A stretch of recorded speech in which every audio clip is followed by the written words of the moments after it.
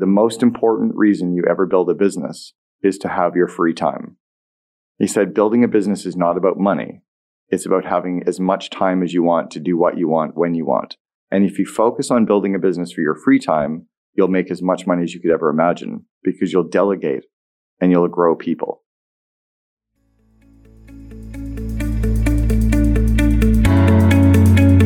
Welcome to the Second in Command podcast, produced by the COO Alliance and brought to you by its founder, Cameron Harold. In the Second in Command podcast, we talk to top COOs who share the insights, strategies, and tactics that made them the chief behind the chief. And now, here's your host, Cameron Harold. So Cameron, thanks for coming to join us on the show. Of course. Thanks for having me, Spencer. I appreciate it. It's interesting hearing a bit about your story as we've been chatting before the cameras went on, but also I've consumed quite a bit of your content recently to learn more about you after our good friend Ken made the introduction. Yeah. Ken's quite a guy, isn't he? He's amazing. But there's one thing that you don't know about me yet. I need to explain why I was late this morning. I told you there's... Oh, yeah, that's a good... Yeah, so I know you probably have a way to start most of your shows as well, but today you're going to have to start it differently. Let's go. Why were you late to my podcast this morning? Today's my birthday, and I had a birthday breakfast with my wife, and I wanted to make sure I could enjoy my egg shakshuka. So I think you have to sing happy birthday to me today. Oh, man. And you agreed to come on your birthday? Yeah, I had to because I'm only here for another 5 days, and this was important. I can't sing happy birthday to you. Okay, your reaction is funny enough. So that was why I was 15 minutes late. And so you're 57 years old today. I am. And your wife and you had some shakshuka this morning, which I really love as well. I love shakshuka. Did you have somewhere special you go for breakfast? I did, and I can't remember what it's called, the Friends Cafe or something. Down near where you live? Yeah. Or where you're staying? Yeah, in the marine area. Okay. How many times have you been to Dubai? This is my third. What do you make of it? I really like it. It's probably going to be one of our two hubs. We're looking at buying a place in Dubai and a place in Porto in Portugal as our two hubs. But I really like it. I was first here 11 years ago, and then we came... back in May. We're here for a couple of weeks in May, and then now. What is it with Americans that struggle to travel? You know, there's certain nationalities that in the Irish, for example, have a great wanderlust. The Kiwis have a great wanderlust.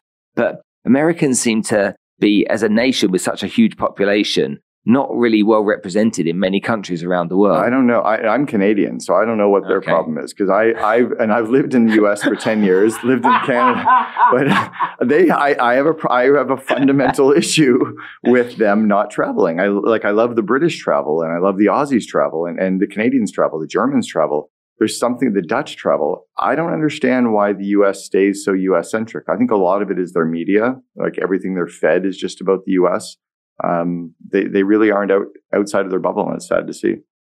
It's sad.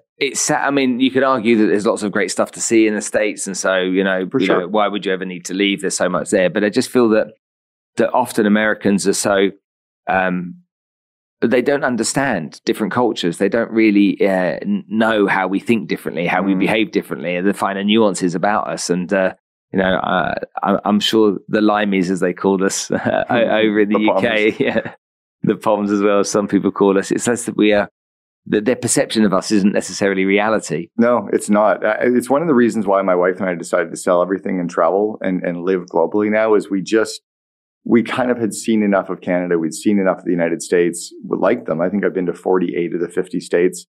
But there was much more around the world to see, right? We've hit 34 countries in the last 4 years, and we just want to keep exploring and living. But I also don't want to be a tourist. I want to go into these cities and countries and drive around on a Lime scooter and go to the coffee shops and get to know the baristas and get to know the little cafes and go to the grocery stores and just live like a local for a few months and then pack up and hit the next place. And I really want to explore. I don't want to hit every tourist site. It's interesting you say that. My parents, when they retired, didn't know where they wanted to live. And so they decided they were going to live for 3 months in 6 different countries. So they were going to go to each country for 3 months and see, rent a place and see what they thought of it. They only made it to one. So it's not like it worked out. The first place they went to, they liked. But I like the idea of that kind of going and engrossing yourself in the environment, the culture, the people, and understanding what it's really like to be there rather than going in for a 2-week holiday. There's hard parts of it. Hard parts are you wake up in the morning and you go, well, we have to find a new yoga studio, a new gym, a new personal trainer, a new grocery store, a new coffee shop. And then all of a sudden you're in for 3 weeks and you're like, oh, now it's time to pick up and move again. And so it's hard to have that routine. It's hard to have the commonalities with some friends. So you give up for sure, right? It's not the grass is always greener for sure. Now, you've been to some interesting countries. Recently, you're in Bhutan. Yeah. Tell me about that.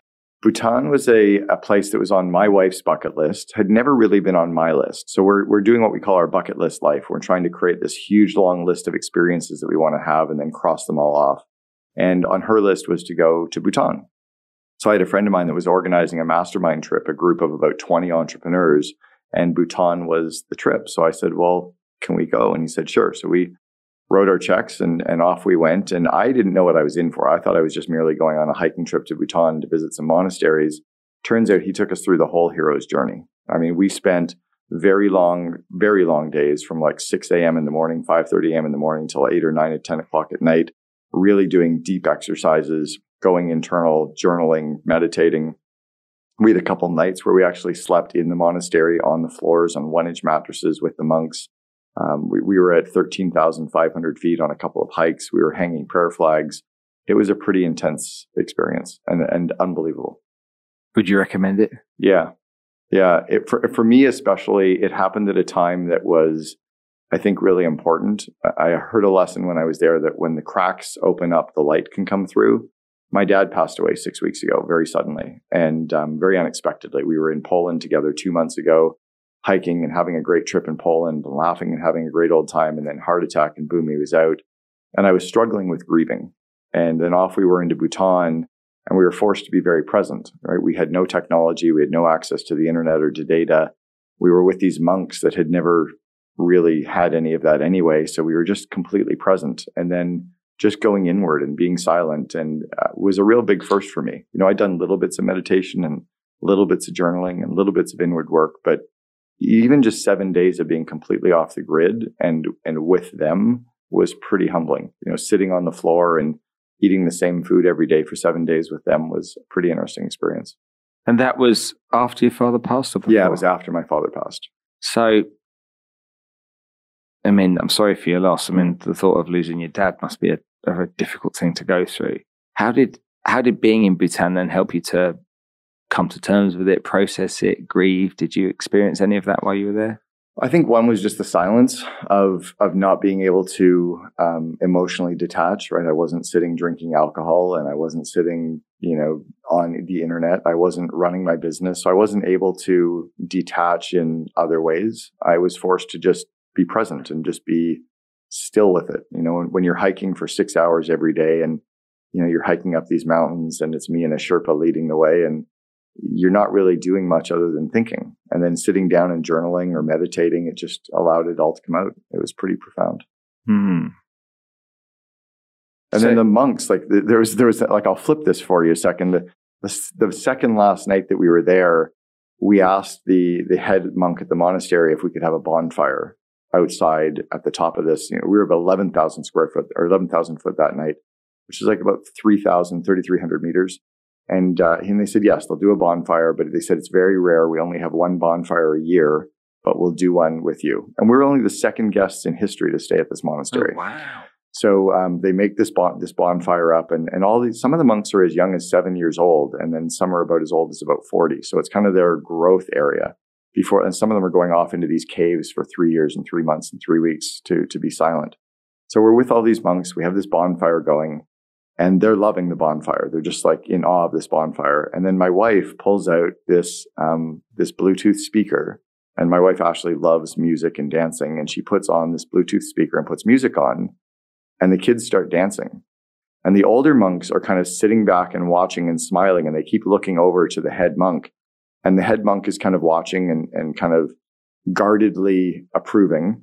And for an hour, we're all dancing together. And we spoke to him later and he said, the kids have never danced. And for them, it was this amazing experience of presence and joy and having fun. And for us as the Westerners, we didn't know that we were doing something that they weren't really, not that they weren't allowed to do, but they just weren't exposed to. But it was so much joy flowing from us to them and from them to us and present. And then as it was finishing, this massive full moon came in through the clouds. And it was just like God kind of going, I see you. And then my wife walked up to me and she said, my heart is bursting right now. It was an unbelievable experience. Wow. Yeah, it was super cool. The next morning, we were getting ready to leave, and this little 8-year-old monk that had dinner with me 2 nights before came up to me and he said, "Cameron, we'll miss you." I'm like, "How do you even remember my name? You met me and heard my name once." And I spoke to a friend of mine about it, and he said, "I think it's because they're so present that nothing else really matters except exactly the conversation." And as North Americans, Europeans, or as humans, we're so busy with everything else that's happening, I think we're missing the point. Living in the moment. It's quite profound when you think about it. As you tell the story of that experience, it makes me feel like that's a place I'd like to go to. It was amazing. And spend time. And I've been to Nepal. I've been in the mountains in Nepal and stuff, and been with local people and been into some really interesting areas. But yeah, it was the way that Mike put this event on and the way that he crafted the whole 8 days. It was this hero's journey. The first couple days, we were kind of on this arc going up and thinking about all the positive experiences we had as entrepreneurs and getting to know each other. And then all of a sudden we hit this really down and these super hard hikes and then sleeping on the floors and really grinding it out in this monastery. And then coming out in the last 2 nights we spent in this 5-star hotel, and we had massages and, beautiful food. And it was just like, wow, you really scripted this thing. And I think that was part of the whole experience. It was cool as well. Man, come back from that refreshed, it was invigorated, good. Feeling alive. And then walked into Dubai. It was culture shock. With the chaos that's here. Now, you've written many books, so we'll come on to your new book in a while. But let's just talk about business for a while, because a lot of people listening and watching this podcast will be entrepreneurs on some part of a journey. There'll be people out there either trying to make it as a solopreneur or have built a company to a certain level. And I find a lot in business that when I look at many companies, they don't seem to have a destination, or no destination I can really identify with. They seem to be growing, and they might be using the word better or year-on-year increases. But I see that it's like, what is your objective? What are you trying to achieve? What's your outcome here? As a salesman, as I've always been, creating an outcome for myself was pretty standard. That might be a 1-year outcome. That might be, right, this is my goal. This is what I want to achieve. And now I'm going to work back from that goal and establish what I need to do to achieve it. Quite kind of simple, quite binary really in the thinking process. But, and as a salesman, if you're on commission, then a lot of people are essentially businesses within businesses. Of course. But it's very easy to do that kind of thing, to establish that 12-month period. Reverse engineer the delta, sure. Yeah. But in business, lots of companies, I hear lots of people say, we want to grow our business to this revenue, or we want to sell our business for this amount of money, or we want to be, I hear a lot, we want to be the best in our business. Right. But so many businesses don't end up being either the best or achieving their objectives. And there's generally a bunch of reasons for that. So what have you learned on your journey about that? I'll explain that, but I'm going to give I think a piece that's almost in the middle of that. And it's a lesson I learned from my father when I was about 15 years old. We went to the golf club that we were a member of in Canada. And it was about 1:00 in the afternoon. And we were just going off to play golf. We just finished eating lunch. And he showed me all the people coming into the golf club. And he said, that guy owns a car dealership, and she owns a clothing store, and he owns this business, and she owns that business. And then we went off and played golf, and we came back at 5:30, and we were sitting eating my French fries and gravy and drinking my cherry Coke. And my dad was showing me all the people walking into the golf club at 5:30. And he said, he's a teacher, and she's a car salesman, and she works at this company, and he works at that company. He said, do you see the difference between the people that came at 1:00 today on Tuesday and the people that came at 5:30? And I said, the people that came at 1:00 run their own business. He said, the most important reason you ever build a business is to have your free time. He said, building a business is not about money. It's about having as much time as you want to do what you want when you want. And if you focus on building a business for your free time, you'll make as much money as you could ever imagine, because you'll delegate and you'll grow people. And so for me, that was a foundational part of every business I've ever built. Was the reason I'm in it wasn't necessarily for the year-on-year growth or for the bigger number. Those will all happen, right? I built the number 2 company in all of Canada to work for, built a company from 14 employees to 3,100 employees in 6 years. So the growth can happen. But when the focus was on free time and having a better life, it forced us to build a better business. So that's kind of the part in the middle. I think the number one thing that I see most companies missing on is this concept that I created called the vivid vision. And I learned about it from an Olympic coach. The Olympic coach worked with these high performance athletes on the process of visualization. So he taught us this idea that became a 4 or 5 page written description of your company 3 years in the future.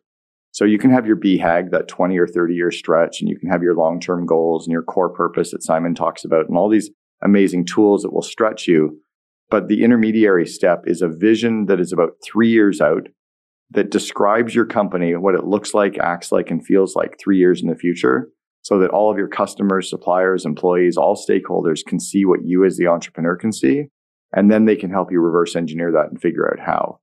And a world that people will understand is if you're building a home or doing a renovation, the homeowner is really the CEO of that project.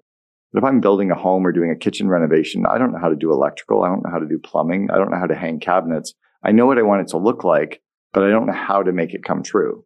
But if I don't explain what I need built, the contractor will come and build an amazing home that might not look like anything I want.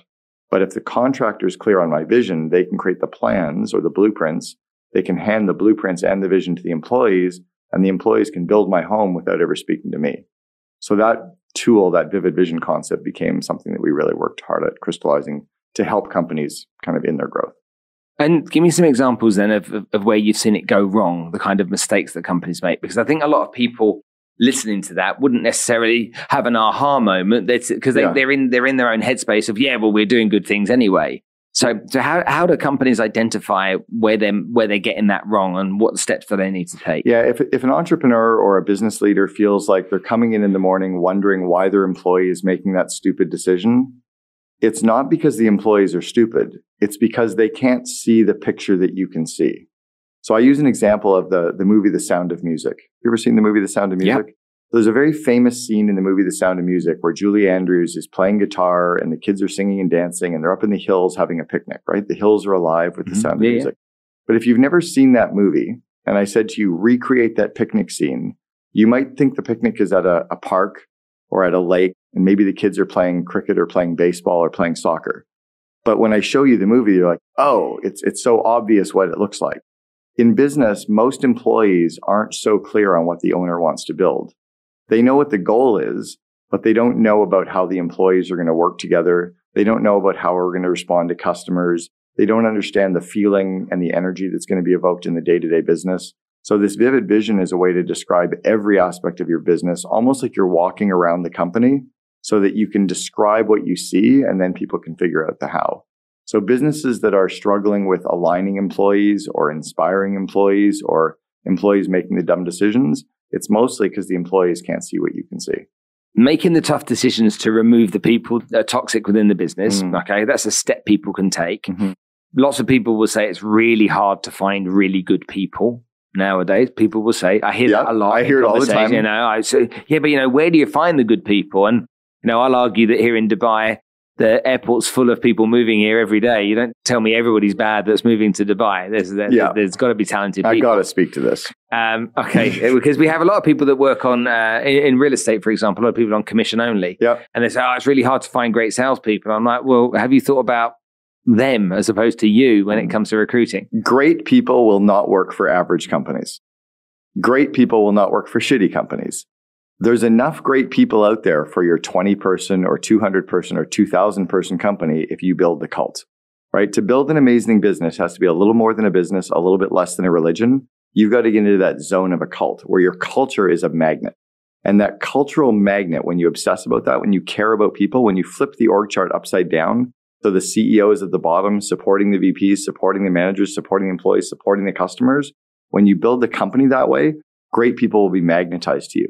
When you fire the assholes and attract the good people and pay them well and give them good vacations, like the Americans suck at vacation. I mean, give me a break. 2 weeks vacation, 3 weeks. It's got to be 5 or 6 weeks paid vacation, including your sick time at minimum, just to be horribly average in Europe. Yeah. Right? So if you start doing that around the world where you create a great culture, there's enough great employees out there. But if you're an average company, it's hard to find good people.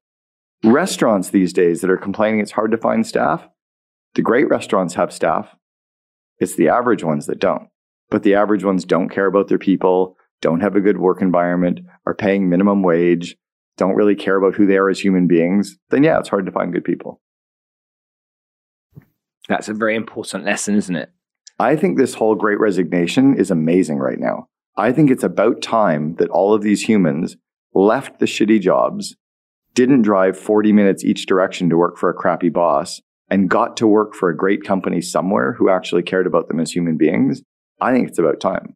How do those people then find those companies? A lot of it now is sometimes a challenge too. Yeah, it is for sure. A lot of it now is who's getting the buzz, right? Who's getting the press? Who's being interviewed on podcasts? Who's winning the awards? What companies are best companies to work for? Best places to work? Fastest growing companies? Listening to the buzz on social media, looking at the Google reviews or the Indeed reviews, and just seeing where those best companies are, and then putting yourself out there. A lot of it is also networking. I think it's harder for the good employees to get in front of those companies, but it's not hard for great employees to find great people, or great employers to find great people. When you we were like a magnet at 1-800-GOT-JUNK. There was Lululemon, ourselves, and the Vancouver Olympics were the three companies that everyone wanted to work for. There was one day we had a guy picketing outside our front door wearing a sandwich board and a blue wig saying, "Please interview me." That's for real. Amazing. Like that, so that's because the culture was so strong, right? When you think about what you've just said, then that means then you need to be a well-marketed company as well. It's like the Tiffany's jewelry isn't great, but the robin egg blue box with the white ribbon, it's the packaging. Every company needs to be packaged and branded. A restaurant that looks good, feels good, has a good brand, has good social media proof. Of course, good employees are going to want to work. When you go there and they have the pretty hostesses and the good-looking waiters and the good-looking staff and a culture that feels good, of course you're going to attract good people. So it's all packaging and branding. That's all part of business today.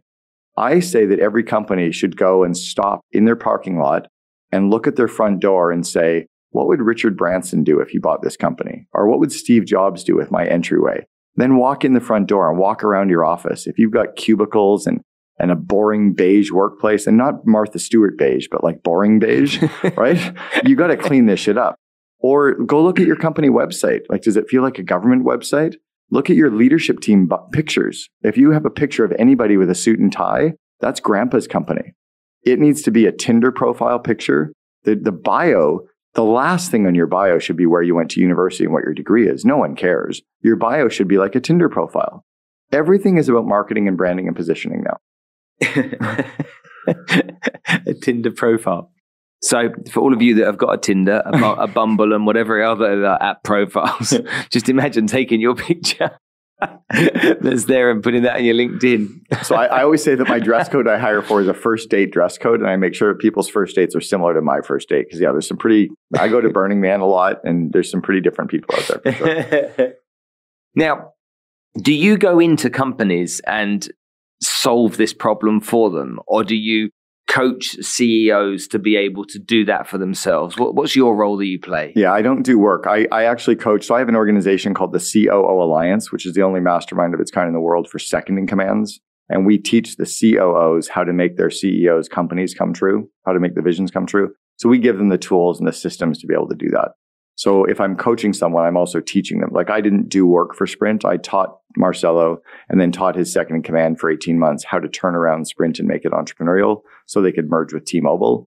It was the entrepreneurial systems that I work with them on. It's just sometimes it's a mindset, sometimes it's a system, sometimes it's removing obstacles or holding a mirror up, but I won't actually do the work. Now, you've taken 3 companies to in excess of 100 million valuation over the years. 2 of them were when you were very young. Yeah.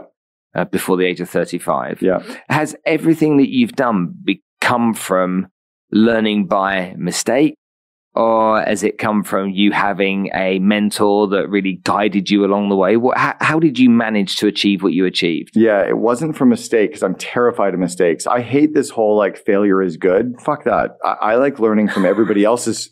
So my dad, when I was 16, said, "You'll never be smart enough to figure it out on your own. If I showed you my CV, you'd laugh. I'm horribly bad at school." So I learned out to rip off and duplicate. I found, my dad said, there's really good companies that have spent millions of dollars figuring out everything. Just do what they're doing. It'll get you most of the way. So I always found the cheat sheets. So very early on in my business career, I was 20 years old. I was given a franchise of a house painting company. And I was so terrified of failure that 350-page operating manual, I basically memorized it. If it said a yellow keychain, I had a yellow keychain. Like, I was step by step by step because I was terrified of failure. And all of a sudden what happened was I followed these simple systems I was super successful. I'm like, okay, I get it. So that's all I've ever done. Like when I read Good to Great, I just put the stuff in place. Like it's obvious, right? So I probably read less books, but I do exactly what the right books tell me to do.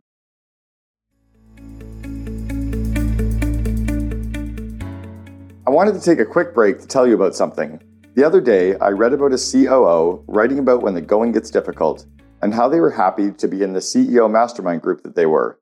It made me remember that that's why I started the COO Alliance.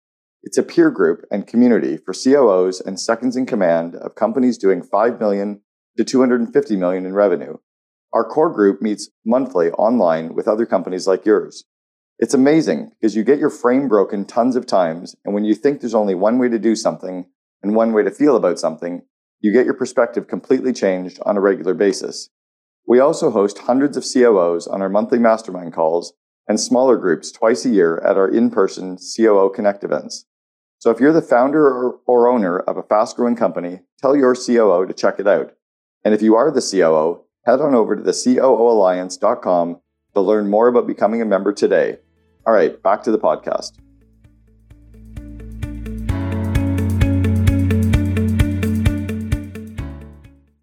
Tony Robbins talks about it, the way that he sees in business. If people are doing it right somewhere, what's the harm in you doing what they're doing? Right. It's like, why do you need to try and create your own version of it? Why don't you just copy it? Yeah. It doesn't call it copying though, because people call it R&D, rip off and duplicate. Rip off and duplicate. we even learned that the worst franchisees and probably the worst entrepreneurs are the MBAs, engineers, and pilots.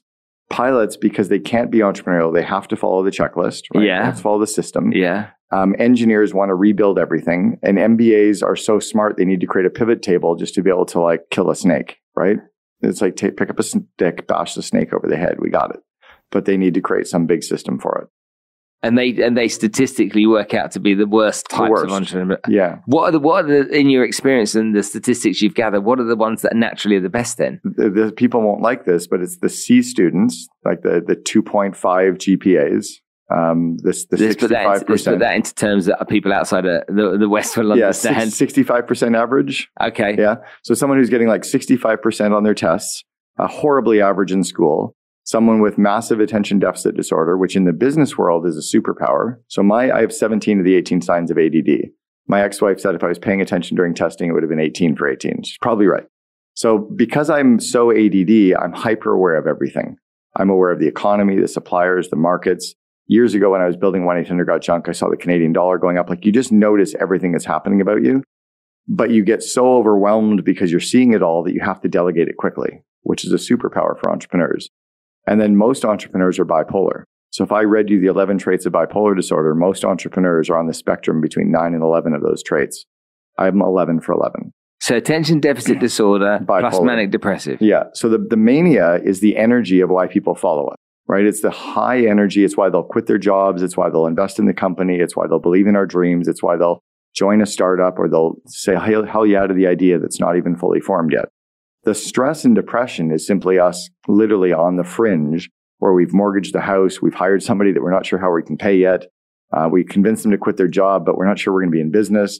You know, we bought the company, but we don't know how we're going to integrate it yet. Mm-hmm. And we can't really tell our spouse because that'll freak them out. So we just kind of like live with it. And we can't tell our employees and we can't really tell our board everything. So you live in this little zone, which is why organizations like YPO, Young Presidents Organization, or EO are so powerful for entrepreneurs to have a forum. But yeah, most entrepreneurs are bipolar and ADD. And those are the superpowers. If we medicate those, it takes away our strength. Everything about me that I've been accused of that's bad. It's good. I was hopeless at school. I got 1 O-level. I wasn't clever enough to go to university. They wouldn't let me in, or even college. I've got attention deficit disorder. All of the things that you've just described.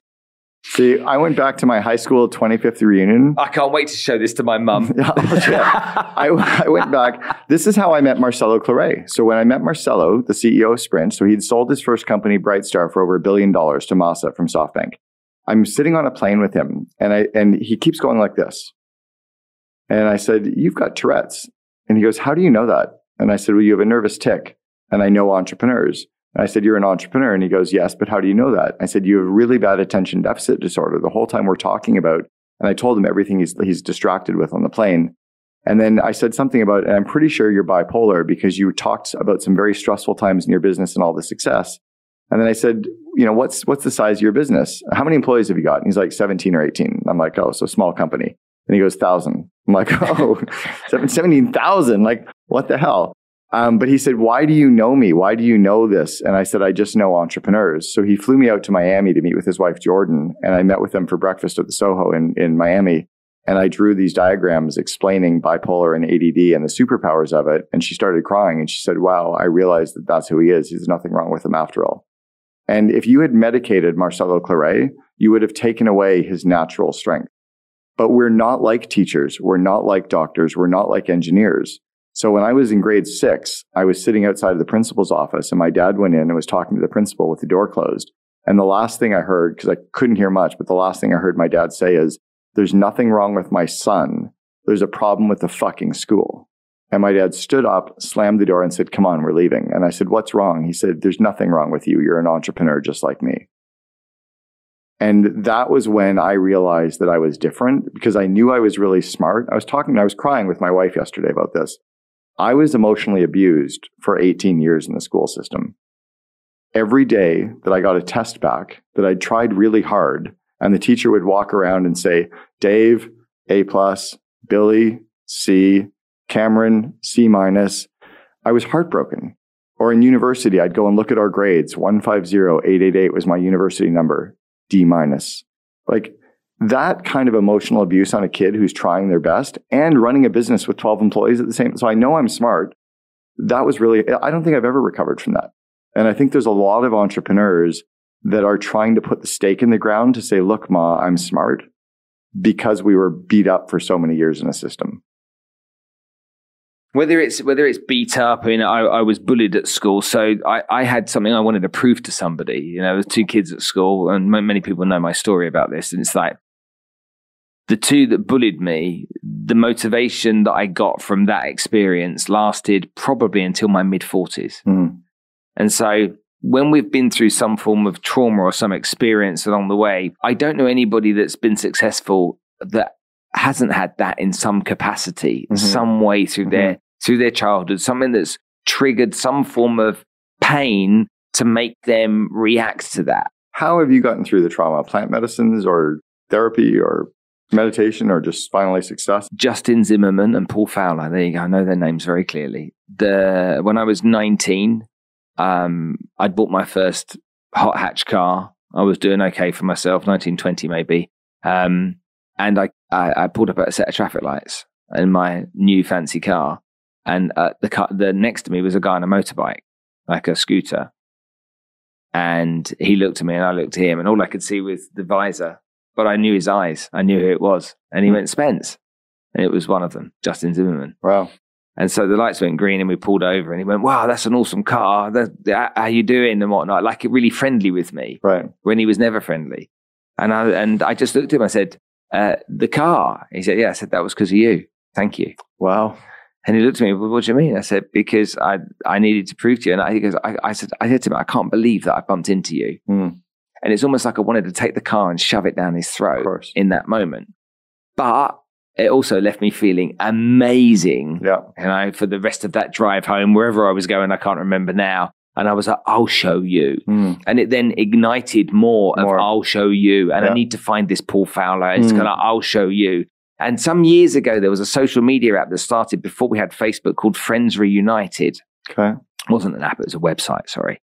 And Friends Reunited, you had to go and pay £5 to join it, but you would go into it and you would join your school. Oh. And so everybody that was on there from your school, so I graduated from high school in 1986. So that year, and I start looking down this list of people and I'm looking for these people. They're not on there, but I'm looking for them and I'm like, that's the place I have to find them. Otherwise I didn't know how to get in hold of them. But they continued to be this motivation. I'll show you. And it was like, don't you dare tell me I can't be something. Don't you dare tell me I can't be what I want to be. And all this kind of horrible stuff that went around my head to get to a place that I could then turn that into some form of fuel that then would turn into action, that then would turn into results. Right. And that's how it was for me. That's cool. I think all of us, like everyone listening, that we're all 16-year-olds trapped in adult bodies. I think we all still struggle in many ways with our 16-year-old selves and trying to, overcome that whatever confidence issue or insecurity issue or fear. Or do you think about that at all? I think that every time I have a birthday and I talk to someone of a similar age, we laugh, quite easily about the fact that we still feel 30 years old, right, or many years younger. And guys will do it more maybe, I don't know, because I'm not a girl, but guys will do it, why are we still looking at the 25-year-old thinking we've got a chance, when clearly we have no chance. No chance. It's never going to happen in a million years. And by the way, the reason that waitress is being so nice to you is it's her job. Yeah. I heard that one day. I'm like, because it's her fucking job. I'm like, oh, that makes so much sense now. So she's not hitting on me. Okay. The only person I think that's mastered that is Chris Boss. But right? So it's kind of it for me when I look at that and I see that birthday come and I think we're still young and we're still young inside when we're not. You're absolutely right. There's a child inside of me or a very young person inside of me that is still trying to prove something to someone and feeling pain because I've not been able to do it either enough. What was it? Someone happened to me the other day with it. It was someone saying to me, how well you've done. And this was it. I was talking to somebody. They said, you go on stage and on stage in front of everybody, these people worship you. They think you're fantastic. They think you're awesome. Everyone wants a selfie with you. Everyone's inspired by you. They're motivated by you and whatnot. But yet, you don't see any of that. Mm-mm. And I'm like, no, because I think I'm a fraud. Well, I still do too. I still have that imposter syndrome. I've been paid to speak almost 800 times in 26 countries. And I was recently paid to speak on my 7th continent. So I've spoken on every continent, including Antarctica. Wow. And I still get off stage and go like, I can't understand why they paid me to go talk about this stuff. Like I know I'm a good speaker, but like, I'm still this kid who's just trying to figure this out. But I think where I'm going with some of this is and I'm only thinking out loud as I'm doing it, is I think every one of our employees is that 16-year-old too, right? The one who's missing a project or who's writing too long or who's talking too much in the meeting is still that 16-year-old struggling with their shit, right? And if we can kind of flip that org chart upside down where we care about them and we connect with them and we get to know them, instead of trying to manage them and hold them accountable, but like actually know them and care, I think we can really crack a lot of these people open, right? And as I learned in Bhutan, the cracks is where the light comes in. If you can crack them open, that's where their growth is going to come. I think this is a subject that we could talk about for a long time, actually. There's lots to explore there. You've written your 6th book. So I wrote 1 book. I was horrible in English. I hate writing books, and I've only done 1. You've done 6. Yeah. What? First of all, what reason do you have to want to keep writing books? What desire do you have? And then let's get through that one, and then we'll talk about the book. So I read a quote somewhere about like I don't like being a writer. I like having written. I never wanted to write a book. It had never occurred to me to write a book. The reason my first book came out double 12 years ago, a speakers bureau that was representing me said they could get me higher checks from stage if I had a book. So I was like, well, what do you think you can get me? And I think I was charging $5,000 at the time. They said, well, we can probably get you 10. So I said, okay. So now I'm getting 40. So I'm like, well, a book, if you can get me 10 grand, yeah, let's do it. Right. So I wrote the book and people liked it. People actually liked the content. And I had a process for doing my book. So this was 12 years ago. I used Dragon Dictation. I walked around my home with a headset on and I talked. I talked about the table of contents. I talked about all the areas of the book, and I just got all this stuff out of my head. And then I sent it off to get it transcribed before rev.com existed or Siri existed. And I took all the notes from the transcriber and I cut and paste and it became chapters. And then I sent the chapters out to friends, and that was my process. Yeah. So it went okay. From there, I was at a business event. I'm in a lot of these mastermind groups where I go to learn from others and connect with others. And I meet a guy named Tucker Max. And Tucker is a phenomenal business person, has had 3 New York Times bestsellers at the same time.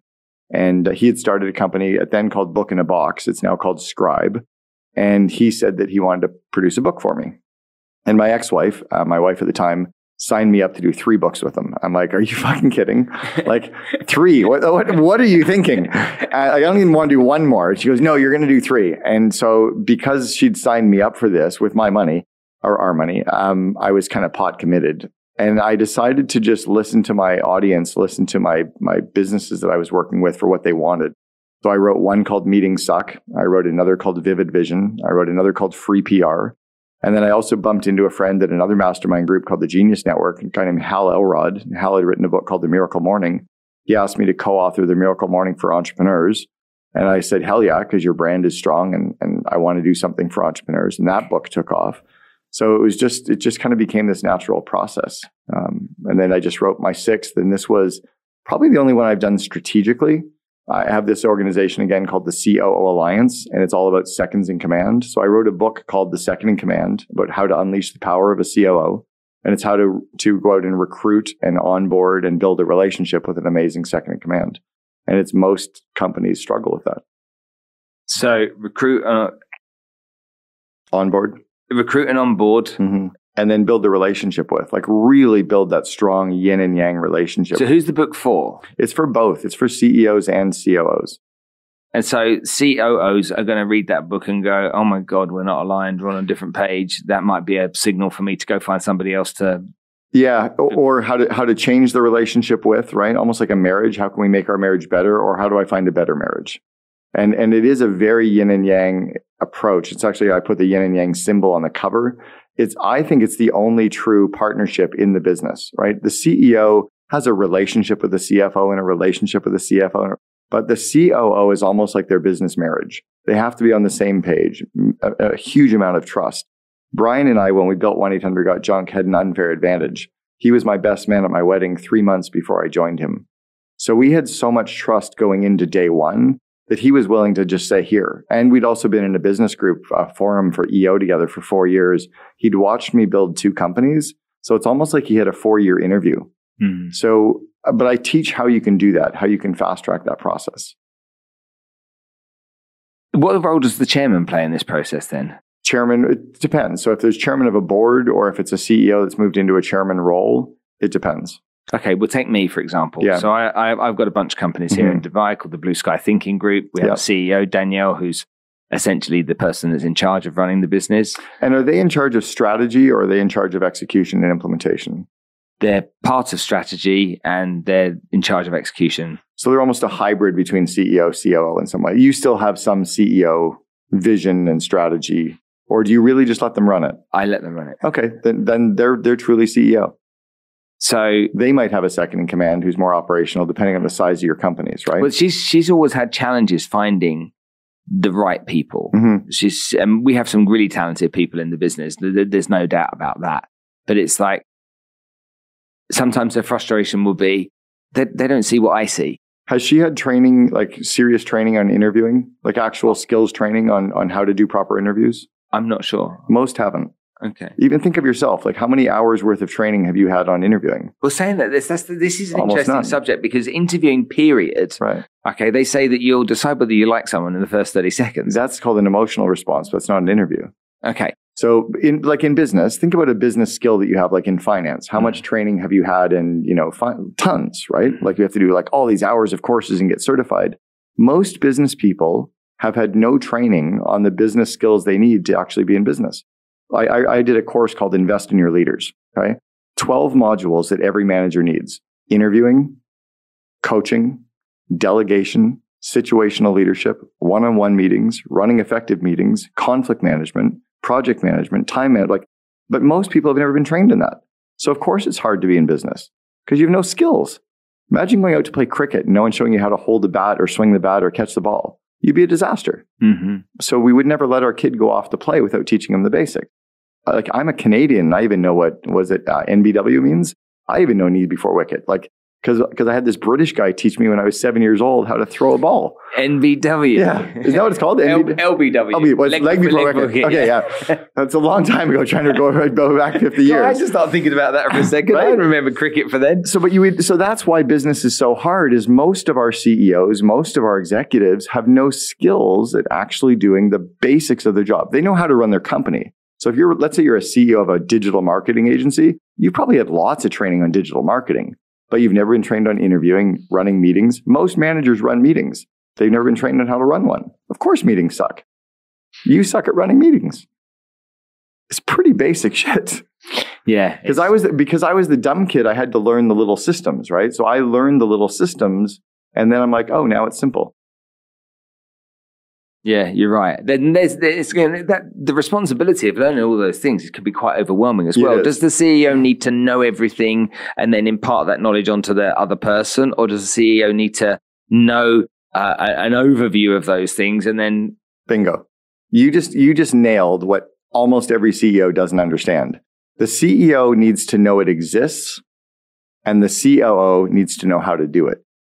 So the CEO needs to understand, oh, we have interviewing as a system that we don't really know. Someone should teach us that. But the CEO doesn't have the bandwidth to learn all this stuff because most of us are ADD and a little bit too wired and too much stuff going on.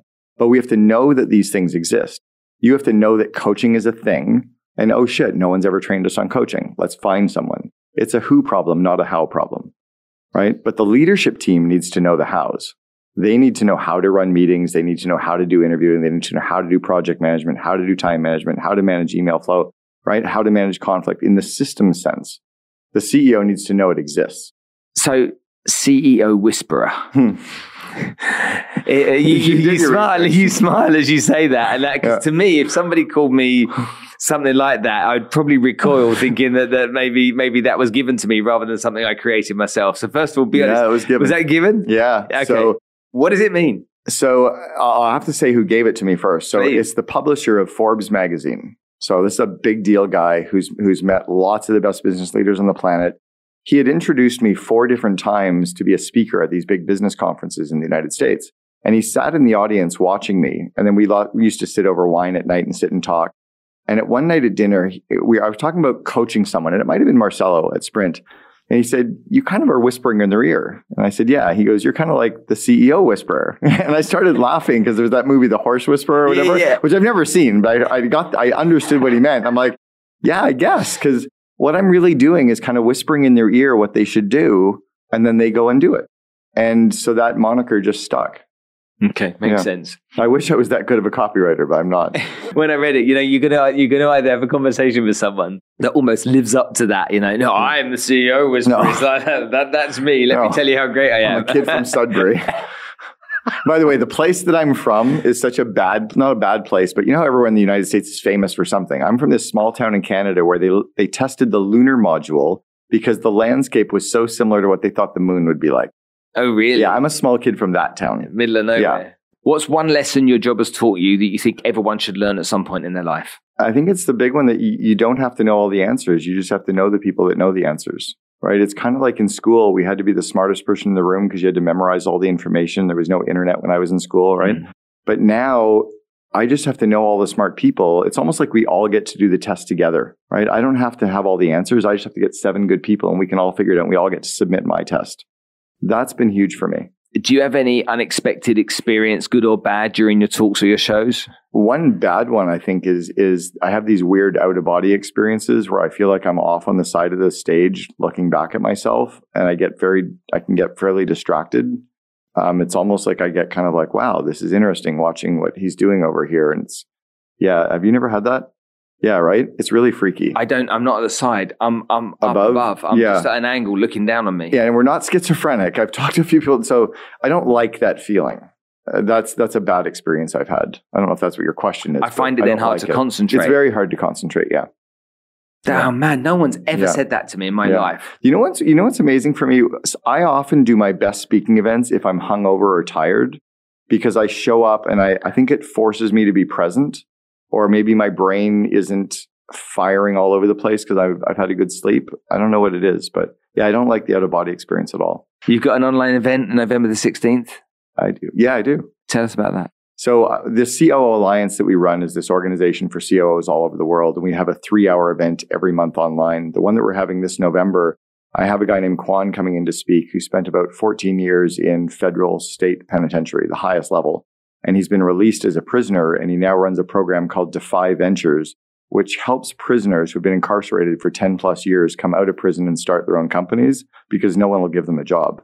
And none of these people want to go back to prison. But if you can't get a job and you can't buy soup, you have to commit a crime. Like you have a life to pay for. And if I have a friend who spent time who can't rent a place without someone co-signing. So this company called Defy Ventures is helping these prisoners, and Kwan is coming in to speak about why we need to hire some of these people to give them a shot because they'll be so loyal to us, they'll never quit. That's amazing. Yeah. He'd be a really good guest for your podcast. Amazing human. People won't know that you were this corporate guy that built these successful businesses, but now you sold all of your possessions and you're literally living out of a backpack. Yeah. And what, 50, how old are you today? 57 today. So 57 years old today. You've kind of done it in reverse. Because yeah. Most people do that in their early years. I actually now own less stuff or have less stuff, than I did when I was a student. I own 3 pair of pants, 3 pair of shoes, 3 dress shirts, 3 black and 3 gray Lululemon shirts, a sweatshirt, a jean jacket. Yeah. And your wife as well? Yeah. Which is amazing. She sold like her Jimmy Choos and her Louboutins and 14 watches, and she still has some of her diamonds, but she's in Lululemon every day. How does it feel to get rid of all of that crap? It's super empowering to just have to just be able to say, let's go wherever tomorrow and to not have this stuff. It was scary letting go of some stuff that I identified with, right? The things that I kept seeing around me, books that I loved or possessions that I felt something to. So I've kept some art that's in a storage locker for when we buy a place at some point in the future. But I have a 5-foot by 10-foot storage locker. Not very much stuff. And after going through that experience, thinking about maybe buying somewhere in the future at some point and going to have a base, a home somewhere, would that look completely different to anything else you've lived in before? Yeah. It'll be, we're looking at a place in Dubai and a place in Porto is probably our 2 hubs. And it'll be a place where we can come for a month, recalibrate, disconnect a little bit, change up some of our shit, and then hit the road again. A place to be able to call home and just kind of nest for a month, but it won't be a place that we spend a year in for sure. It's this, there was a book, a verse called The Men That Don't Fit In. And it was given to me once when my dad was overseas and I wanted to know why he needed to be away. And the story was all about this desire he had to go and feel other parts of the world and kind of like experience and engross himself into those different cultures and environments because it fed him something back. I've thought about this a lot and I've asked my wife about it as well. Are we running towards something or are we running away from something? And we're running towards. We just really want to see what's out there. We're just so curious. And I've only been to 64 countries now. I've always had a goal to be to more countries than my age. And then I go to a country and I don't even really know the country. I only know a couple of cities in the country. Like I just want to go see it. What are you thirsty to go see soon? Well, we're going to Israel next month and I was there 30 years ago. So I'm super excited to go and see that again and to go with my wife and see that. I want to spend some more time sometime in Eastern Europe. I think as far east as I've done is like Poland, but I want to go to Georgia. I want to go to Armenia. I want to go into Russia. I want to go and see Yugoslavia. I want to go and see like real Eastern Europe and get to know that. And then some parts of Asia, South Korea, really, Vietnam, Laos, Cambodia. Haven't done any of those yet. Okay. Yeah. Exciting places. Okay, good. Last question. Define success for me. So when I was 2 years old, my grandfather passed away.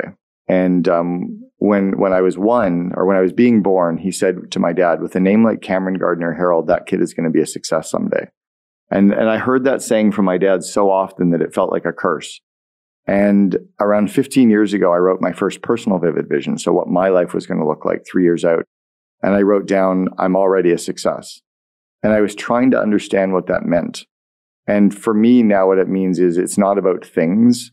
It's about being able to wake up in the morning and feeling good at who I see in the mirror. It's about being able to explore life and enjoy life and have free time. And the money's there, but it's never been about the stuff for me. I think that's why it's been so easy to purge the stuff, is now I can just kind of breathe.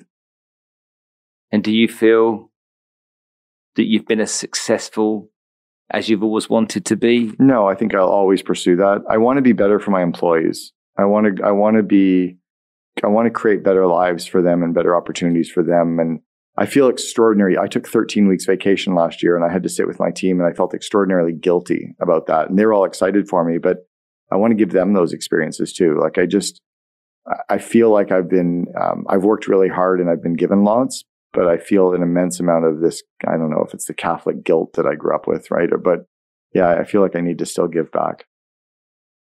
It's been great talking to you. I really appreciate your time. Cameron, thank you. Thanks for your time. Appreciate it.